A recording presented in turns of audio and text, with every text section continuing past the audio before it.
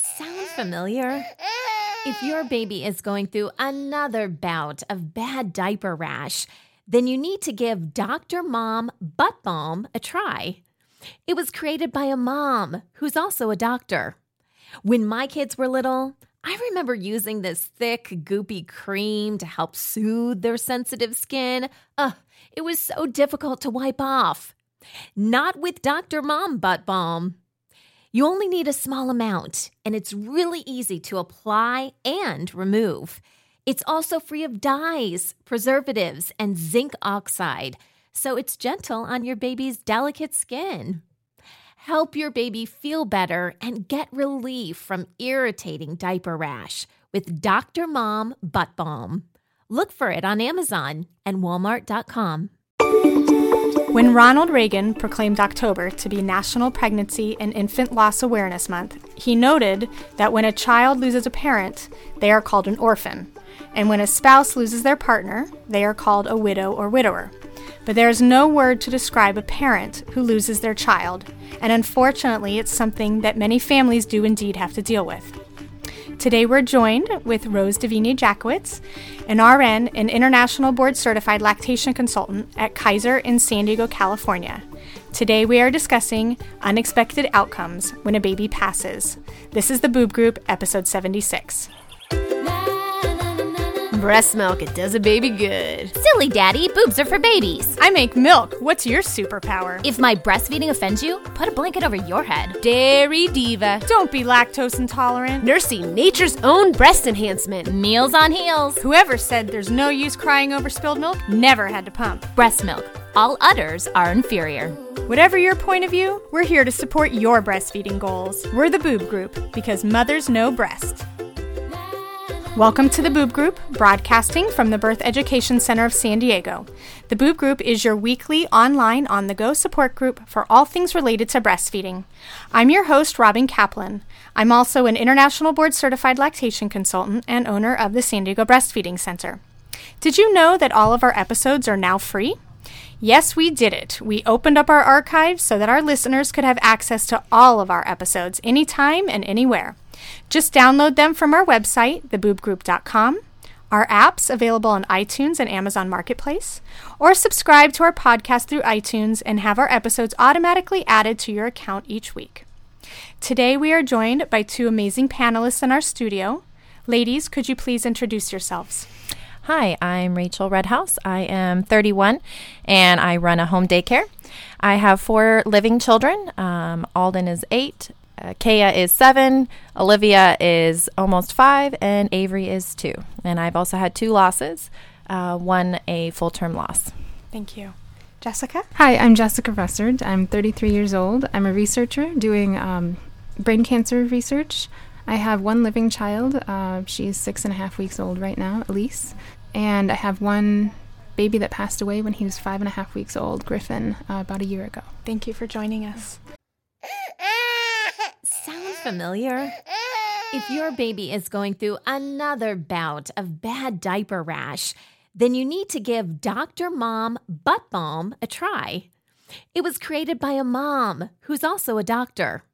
When my kids were little, I remember using this thick, goopy cream to help soothe their sensitive skin. It was so difficult to wipe off.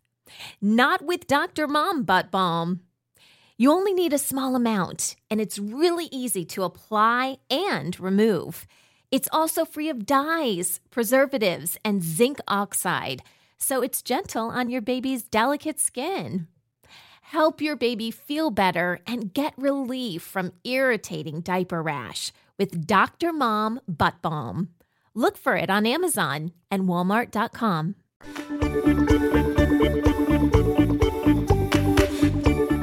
Here's an email we got from one of our listeners. Hi, Boob Group. I'm currently breastfeeding my 11-month-old baby, and my family keeps asking if I'm going to wean her once she turns 1 year old. I just listened to your episode about how breast milk still has nutritional value after a baby turns a year old. I was wondering where I can find articles about these benefits so that I can share them with my family members next time they bring up the topic. Do you have any recommendations? Sincerely, Rebecca from Washington. Hi, Rebecca. Thanks for your question. Yes, there are many resources online that discuss the nutritional value of breast milk after the first year of your baby's life. I have a few on my website, actually, which is the SanDiegoBreastfeedingCenter.com, and it's a great place to start. Our article, Does Breast Milk Have Nutritional Value After a Year?, lists a bunch of statistics from a research article by Dewey in 2001 in the Pediatric Clinics of North America Journal. This article states that in the second year of life, 448 milliliters of breast milk provides 29% of your baby's energy requirements, 43% of protein requirements, 36% of calcium requirements, 75% of vitamin A requirements, 76% of folate requirements, 94% of vitamin B12 requirements, and 60% of vitamin C requirements. That is a lot of nutritional value in that amount of breast milk. Next, Kelly Mom has a huge list of research articles on her website on a page titled Breastfeeding Past Infancy. I'll plug this in this. Here you can find resources about the nutritional and immunological benefits of breast milk past a year, plus all of the additional benefits breastfeeding has for both mom and baby after a year. After scanning over these 50-plus articles on her website, you should have all of the resources you need to convince your family members that breastfeeding beyond a year is a tremendous gift you can give to your baby. Lastly, I thought you might enjoy connecting with other moms online about their experiences breastfeeding beyond infancy. A few of my favorite articles are Enjoy It While It Lasts on the Slacker Mom blog, Yes, She's 4 and Yes, She Still Breastfeeds on the Normal Like Breastfeeding blog, and The Last Time That Never Was on the Lactating blog. I hope that these resources were helpful. Thanks so much for your email, Rebecca. This podcast is sponsored by Skylight Calendar. Let's be real. Running a household can be exhausting and chaotic. And finding the perfect Mother's Day gift, it's not exactly a no-brainer. Until now. The Skylight Calendar is the best way to organize the family and give everyone, especially mom, some peace of mind to enjoy the things that matter most. The Skylight Calendar is a smart, touchscreen calendar that keeps track of and manages the chores, dinner planning, groceries, and to-dos for the whole family. The Skylight Calendar automatically syncs each family member's digital calendars and displays them all together on one color-coded touchscreen. It even doubles as a digital picture frame, so you can finally share all those special moments that are just sitting on your phone. As a limited-time offer for our listeners, get 15% off your purchase of a Skylight Calendar when you go to skylightcal.com/easy. That's SKYLIGHTCAL.com/easy. Get 15% off your Mother's Day purchase now at skylightcal.com/easy.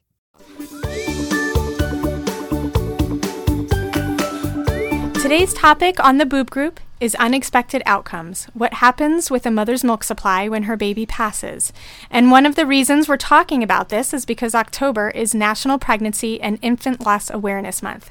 I'm incredibly grateful to have Rose as our expert today and for our brave panelists on our show. Rose is a registered nurse and an IBCLC at Kaiser in San Diego, California. Thank you for joining us, Rose, and welcome back to the show. Thank you for asking me. I'm happy to be here. Rose, I know you've spoken on this topic multiple times. What brought you to this specialty area? Well, where could we begin? No, my background is high-risk labor and delivery, and I used to work with moms in labor when we knew things like this were going to happen. But that was like 35 years ago. We won't do the math here. But as a lactation consultant working with moms in the hospital, in the NICU, and as well outpatient, I can remember my very first patient that I was asked to see to help her teach her how to position her baby at the breast. And I found out that this was a baby that had a terminal illness and that mom was taking the baby home to pass it home. And it was one of the hardest consults I've ever had to do. But when I saw the mom holding her baby, and it was the one thing that only she could do, it's like, I've had an interest in it ever since, and over the years I have worked with moms that either knew their baby was not going to survive or the baby had just passed away, because moms need this extra. They need that extra help, because when we're talking about milk supply, it's something that's very near and dear to me, that I'm there to help moms through this time. Thank you. Rose, how common is infant loss, and what are some of the different reasons why an infant or baby might pass either before, during, or after birth? There's lots of different reasons, and probably a very good website to look at is March of Dimes. And according to March of Dimes, there is anywhere from 10 to 15% of babies that will miscarry before 20 weeks. After 20 weeks, between 13 and 19 weeks, about 1 to 5%. They don't always know. It could be a variety of reasons, from chromosome problems, hormonal issues. Stillborns occur 1 in 160 pregnancies. Most occur before labor starts. There are other situations where there's conditions incompatible with life. And there are too many. Well, not too many, but it's not easy to list all those because they vary. But we don't always know. Sometimes we know. But either way, it's something that's very unexpected. And when the moms find out, and sometimes they don't find out until after the birth, that they discover that there's something that is not right. Okay. No, that's great. Thank you. So, ladies, would you mind sharing your story, and then we'll talk about the choices you made for your milk supply? My son, Jonathan Taylor, we called him JT, he was born at 32 weeks, and we had an emergency C-section. And we knew before he was born that he had posterior urethral valves. It's basically a blockage in the urethra. He had no amniotic fluid. They put him on life support. And I immediately started pumping. That was, as Rose said, that's something that I could completely control. So they gave me a nice big pump, and I pumped immediately and brought my little bit of colostrum in. And on day 3, they told us that he was not going to make it. So I had a little bit of colostrum saved up in their freezer. It didn't seem like much, but I'm sure it was enough. And unfortunately, we had to take him off life support. And at that point, I was told by doctors and lactation consultants to just kind of let myself dry up. I was never told anything differently. So I went home, and they told me, okay, take some hormonal birth control and just kind of wrap your breasts really, really tight, which nowadays is not. This was about 10 years ago, so they don't really do that anymore. And my milk came in, actually, I think the day I went home from the hospital, and it was very painful. It was stressful. And I wish I had known then what I know now about what to do with yourself as far as, drying up and all that stuff. So, thank you. How about you, Jessica? So my son Griffin was born at 41 weeks. I was induced. Perfect pregnancy, perfect labor delivery. He was taken to the NICU about 5 minutes after he was born because he wasn't breathing quite right, but we assumed everything was, fairly normal, some pulmonary edema, something like that. And over the next couple days, everything seemed okay. We were talking about bringing him home fairly soon. Everything the doctors told us seemed like it wasn't going to be anything major. And so I started pumping. I was able to breastfeed him about maybe 18 hours after he was born. He ate amazingly. He looked perfectly normal, healthy baby. And about 2 days after he was born, we had a geneticist assess him. Not our choice. It was something the doctors recommended. We found out that there was probably something wrong, but we weren't sure. It wasn't supposed to be fatal, but there's only 6 other cases in the world, so we didn't really know too much. About 5 days after he was born, he was rushed to Rady Children's Hospital from Scripps Memorial, and we knew he almost didn't survive that. We knew there was something really wrong. And so this whole time, I was either breastfeeding him or pumping, and I was told pump, 8 times every 24 hours, at least 15 minutes. I produced a lot of milk, and so I just started freezing whatever. Once I had enough, I started freezing whatever he wasn't eating. And I just kept, every time we talked to the doctors, it was like, well, when you bring him home, he'll be on oxygen for this long, or he'll be on this medication. And he gradually just got a lot worse.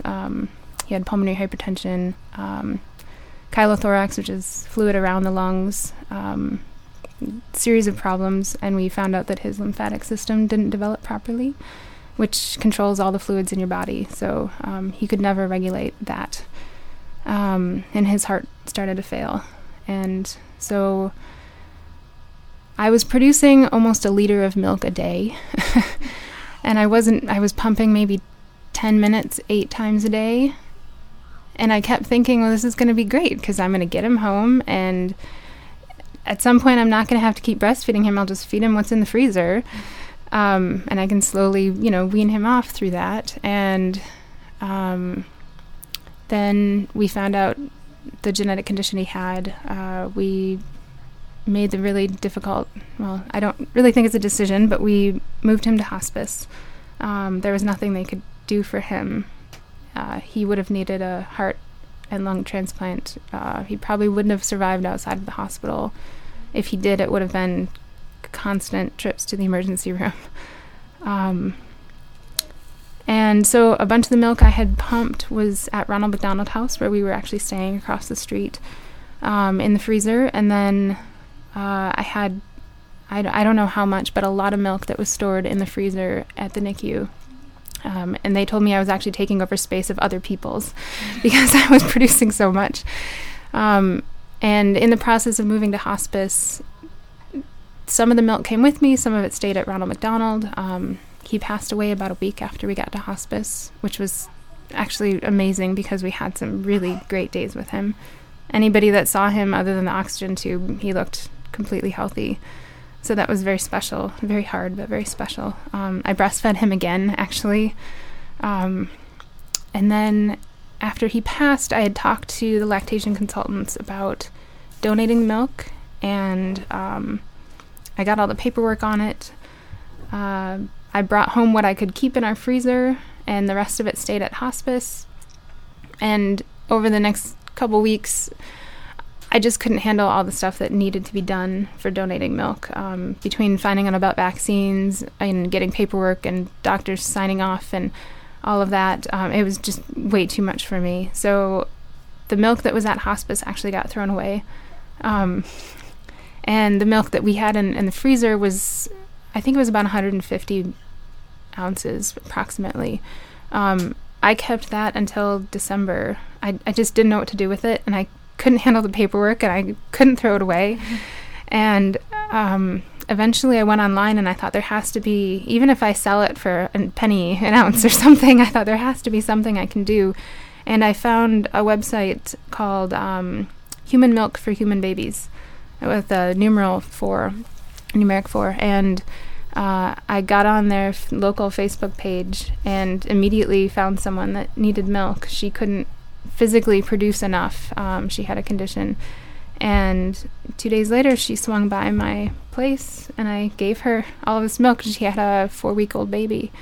And it was extremely emotional. But at the same time, I saw her, and I think we said hi, and then we just hugged. And she wrote me a card and gave me a gift card. She said, I know this is nothing compared to what you're doing for me, but I just wanted to show how, grateful we are. And so, yeah, I was happy that I could do that, and I was happy that I was able to provide that for someone else. I just wish that all the other milk that got thrown away, I could have done something with, I guess. Absolutely. Rose, if a baby passes before or during or soon after birth, will a mom's milk supply still come in, maybe even if she's not pumping? Unfortunately, all her body knows is she's just given birth. And with the delivery of the placenta, the shift of the hormones, the milk supply decides I'm supposed to come in sometime between day 2 and day 5. And knowing that that's what a natural thing for the body to do is, we need to be talking to these moms about how to prevent or what they can do about that. But unfortunately, yes, it does come in. We've had women who have lost a baby at 20 weeks pregnant, and 5 days later, they're engorged and leaking with milk. So yes, unfortunately, it does happen. And you had mentioned some options. So what, and obviously the ladies in the studio have talked about some options. And so what are these options for a mom who is lactating after her baby, her child has passed? Definitely several options, and one of them, which we've already heard here, but is donating to a milk bank. But yet, like she said, just doing the paperwork, having to get all the lab work results was just too much. You can still donate to the milk bank, even if you don't fill out all those paperworks and provide all the results. What they will do is use that milk for research, which is awesome because more research is needing to be done on breast milk and what's in it, But if you want it to be used for other babies through the milk bank, you do have to fill out that information, and the milk is then pasteurized and then distributed to whoever is needing that milk. She found a private organization. The difference with those are there are issues with health and what's in the milk and what's not in the milk, but those are definitely avenues. But the other thing too is talking to moms about what options are. I mean, if I see a mom prenatally, we can talk about these options. Trying to prevent the milk supply from coming in is probably the most common thing, because moms go, I don't need something to remind me. And so there's ways to try to help prevent or to minimize the breast engorgement. The birth control pill that was mentioned here, how long does it take a pill to kick in? It takes days. By then, your milk's already in. So working with a lactation consultant, an experienced lactation consultant, to find out how can I minimize what is coming in. If it does come in, then instead of quitting cold turkey, which then you're miserable for days, on top of the misery you're already having to go through, then what an option is to gradually pump off to comfort, and that way you're not so miserable. So the options are drying up right away, pump and donate, or pump gradually to decrease if your full milk supply comes in. Okay. And Rachel, you had kind of talked about how you were very uncomfortable with the binding and it just didn't feel good. So your milk had started to come in. You mentioned that you were kind of guided into saying that this was your only option, essentially. Yeah. So how did you feel about that? I think at the time it was like I didn't have any control over it. I mean, it was going to come in no matter what, and that was fine with me. But I think the biggest problem I had was that everybody was not very sensitive about the situation, and they just didn't want to deal with it. So they said, "Oh, well, you can do this or this." And I remember having a lactation consultant come in and her asking what I needed from her. And I said, well, I need some advice on how to dry up, or, what I'm supposed to do at this point. I've never had a baby. This is my first baby. I don't know what I'm doing. And she said, oh, well, what did the doctor tell you? And I said, well, I could take hormonal birth control. And she said, okay, well, that's good. And then just wear really tight bindings. And that was the end of it. And I said, okay, thanks. And I think it was difficult because I was dealing with this emotional and physical pain from having surgery. And then it's really painful to be engorged, and there was nothing I could do about it. I had no control over it. And I think it made it a lot worse. The grieving process, it was so physical. That physical aspect, it was compounded. So. And Jessica, your situation was a little bit different. So your milk supply obviously was already in. Did you choose to continue to pump after your son had passed, or did you gradually start to wean like Rose was talking about? So once we decided to move him to hospice, I started pumping less and less. Part of it was that also took away from my time with him when he was in the NICU. So I was actually somewhat bitter about pumping so much. And I was mad that I had this huge supply in the freezer that I was never going to get to use for him, that took me away from him also. So I started to sort of wean myself off pumping And I don't remember when, but I know I got down to pumping twice a day, but I could not get past that point, and it was already so painful, and I was having, felt like rocks in my breasts. And I didn't feel like I got the best advice from all the different lactation consultants at the NICU before I moved to hospice. I tried cabbage leaves. I went to Whole Foods and got the sage tea extract or sage extract. What else did I didn't know about birth control. And I just kept trying to pump less and less, but I had to pump something. I tried cold compresses. And then I ended up talking to the woman that, she's a lactation consultant, also did our prenatal birth class.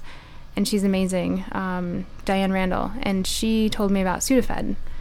And Sudafed worked like magic compared to everything else. And maybe I had already tapered off so much that I was at a point where it would help. But within, I think, 3 days, I was so much more comfortable and not having to pump. And Okay.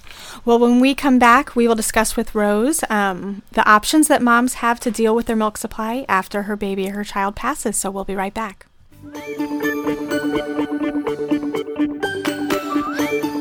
Welcome back to the show. We are here with Rose Davine-Jackowitz.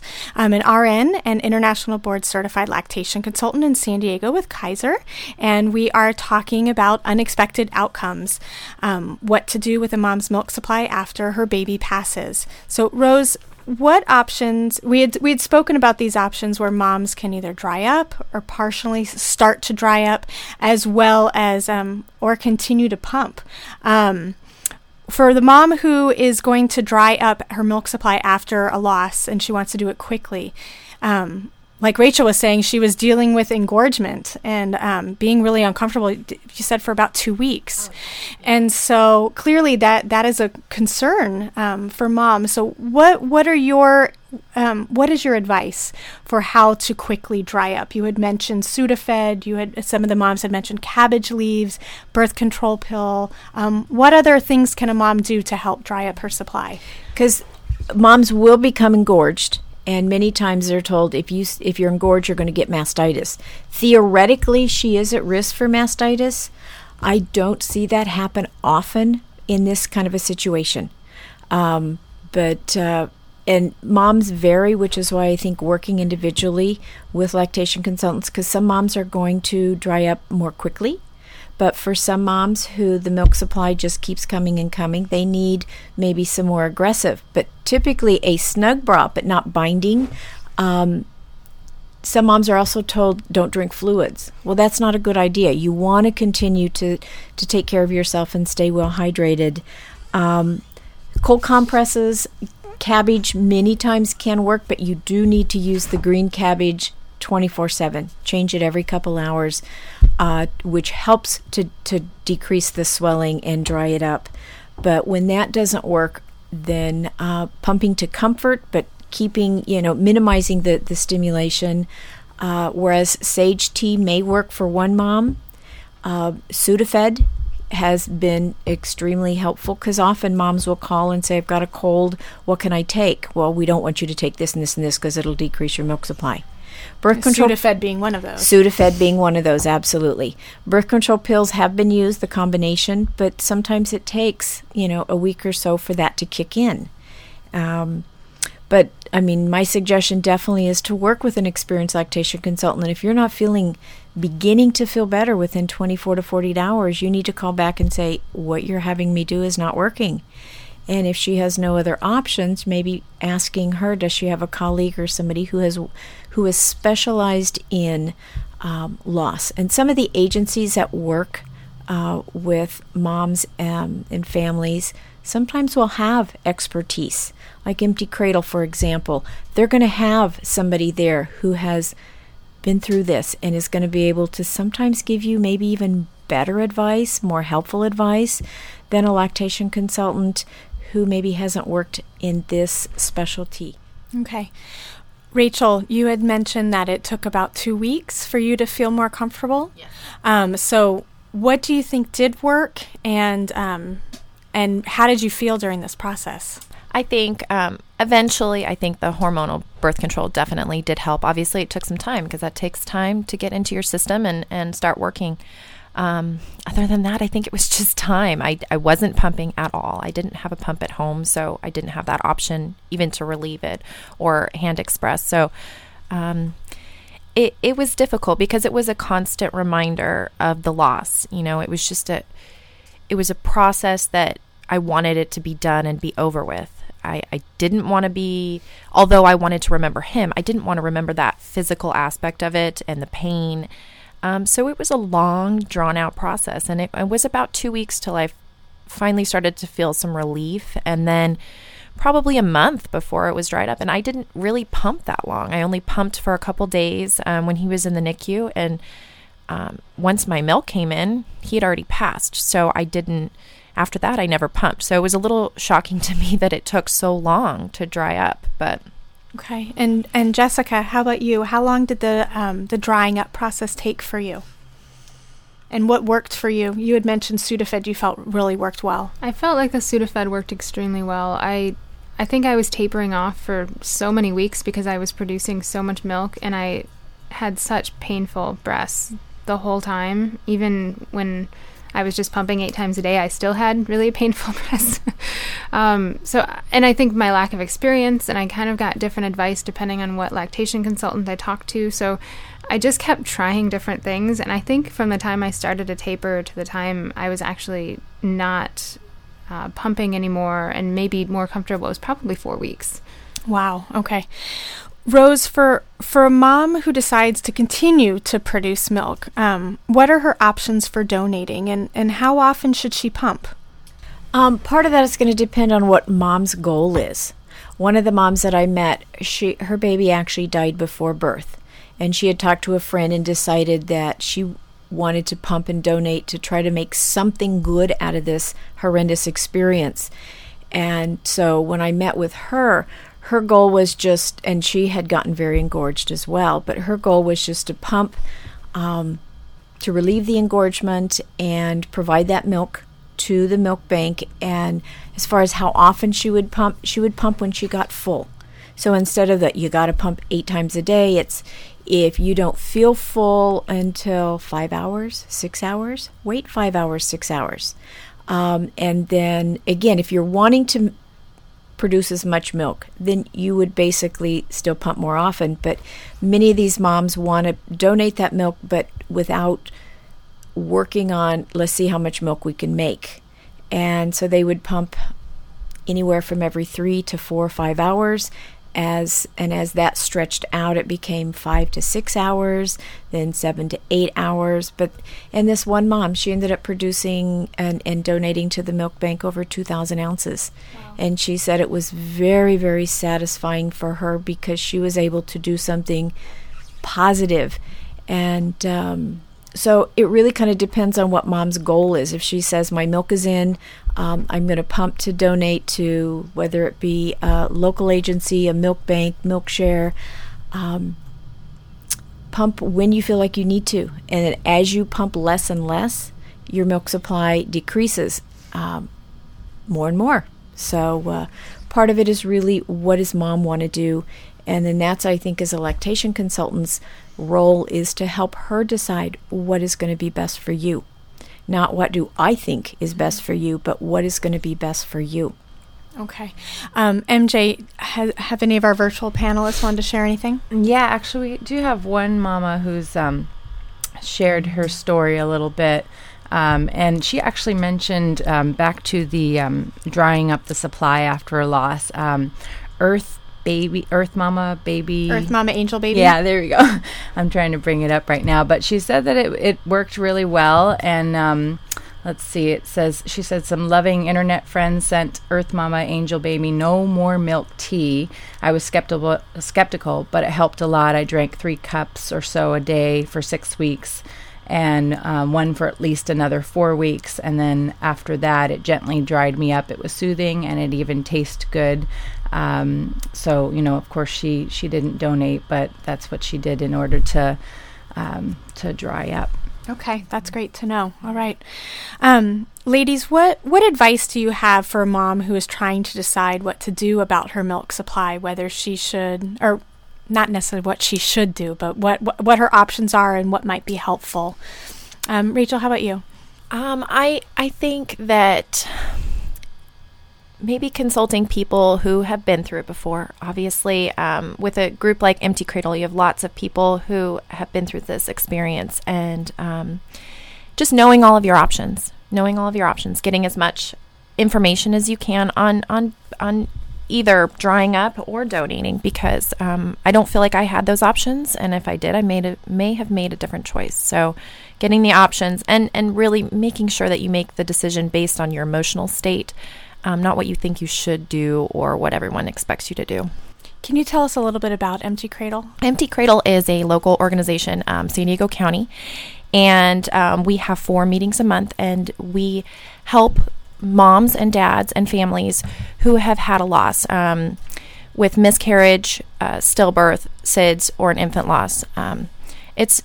We have monthly meetings. Like I said, we have a walk in November, and it's just, we have phone support, internet support, Facebook support, and we just have, it's all run through volunteers, amazing people who do it, and a lot of people who get the support through the group end up going on and helping later on. But we just offer lots of different support for those who have lost a baby in one way or another. Okay. Jessica, how about you? What advice would you have for a mom trying to make the decision of whether to dry up or continue to pump? I think I just reiterate what Rachel said about it's really about where you're at emotionally and what feels right for you.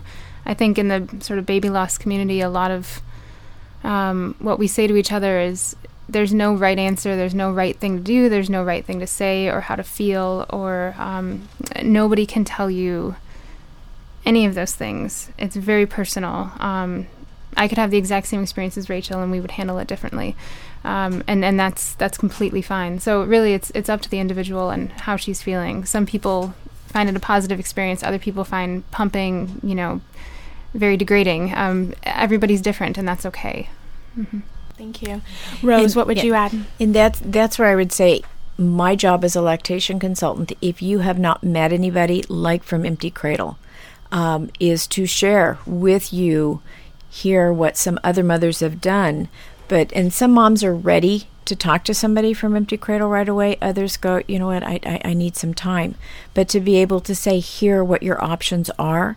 And I think you're exactly right. There's no right, there's no wrong. It's extremely individualized and personalized. And just to let mom know, I'm here to help, call with any questions, and to be there with her. And that I think is something that doesn't happen a lot. We're afraid of you. We're afraid to come into your room. We don't know what to say to you. And what we need to be willing to do is come in and just sit with you, cry with you, and acknowledge this is a horrendous thing. I can't possibly know because I haven't had it. I can only imagine what it must be like. I've had family members who've lost babies, but to be able to come in and be with you and sit with you and, cry with you, and just be there for you and help you. But there are agencies out there that are amazing and extremely helpful in working with you over the next year, 2, 3, 4 years, however long it takes. Oh, thank you. All right. Well, thank you so much to Rose and to our incredible panelists for sharing this immensely valuable information about what a mother can do with her supply after her baby passes.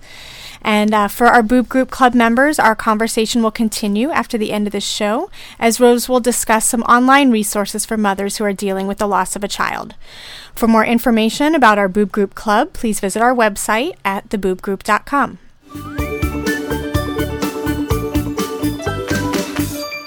Before we wrap things up, here's Amber McCann talking about the best online breastfeeding resources. Hello, Boob Group listeners. I'm Amber McCann, an international board-certified lactation consultant and the owner of Nourish Breastfeeding Support just outside of Washington, D.C. I'm here to answer some of your most common questions when it comes to finding quality breastfeeding resources online, such as, I've got a freezer full of milk that I've pumped. Where can I donate? I once had a mother call me to tell me that she was so proud that she'd pumped so much milk that they were having to pour it down the sink. Nothing strikes terror in the heart of a lactation consultant quite like that. Many breastfeeding mothers are also pumping and can gather in excess of milk. I've heard of mothers who needed to purchase new upright freezers for all their milk. If you are ever in a situation where you have more milk than your baby needs, would you consider donating some to a HIMBANA designated milk bank? HIMBANA stands for the Human Milk Banking Association of North America, and they are tasked with gathering, processing, and distributing donor milk to NICUs all over the country. For these fragile infants, donor milk can literally be a matter of life or death. Wouldn't it feel really good to be part of that miracle? One note. Please understand that there are a number of other, quote, milk banks that take donations from mothers and sell the milk at a profit. Check to make sure that the bank you are considering is a HIMBANA designated one. Please check them out at www.hmbana.org. Again, it's www.hmbana.org. Thank you for listening. I'm Amber McCann, and I'd love for you to check out my website at www.nourishbreastfeeding.com for information on my business and a little bit more about where to get connected with great online breastfeeding support. Or join me on my Facebook page at www.facebook.com/nourishbreastfeeding. And if you have a great online breastfeeding resource you'd like us to know about, please send me an email. You can do it to amber@nourishbreastfeeding.com or share it on the Boob Group Facebook page. Be sure to listen to the Boob Group each week for more fantastic conversations about breastfeeding and how to find great breastfeeding support. That wraps up our show for today. We appreciate you listening to the Boob Group.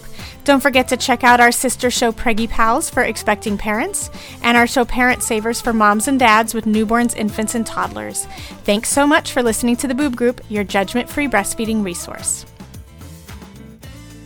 This has been a New Mommy Media production. The information and material contained in this episode are presented for educational purposes only. Statements and opinions expressed in this episode are not necessarily those of New Mommy Media and should not be considered facts. While such information and materials are believed to be accurate, it is not intended to replace or substitute for professional medical advice or care, and should not be used for diagnosing or treating healthcare problem or disease or prescribing any medication. If you have questions or concerns regarding your physical or mental health or the health of your baby, please seek assistance from a qualified healthcare provider. When you need mealtime inspiration, it's worth shopping Kroger, where you'll find over 30,000 mouth-watering choices that excite your inner foodie. And no matter what tasty choice you make, you'll enjoy our everyday low prices, plus extra ways to save, like digital coupons worth over $600 each week. You can also save up to $1 off per gallon at the pump with fuel points. More savings and more inspiring flavors make shopping Kroger worth it every time. Kroger, fresh for everyone. Fuel restrictions apply. Hey mamas, don't forget to check out Mighty Moms. It's our online community built for new moms just like you. Not only can you connect with other moms, but you can also join us backstage for special mom-only online events. And you'll also be notified when we're recording so you can join us as a special guest. Visit our website, newmommymedia.com, and click on the Mighty Moms banner. It's free. That's newmommymedia.com. See you there.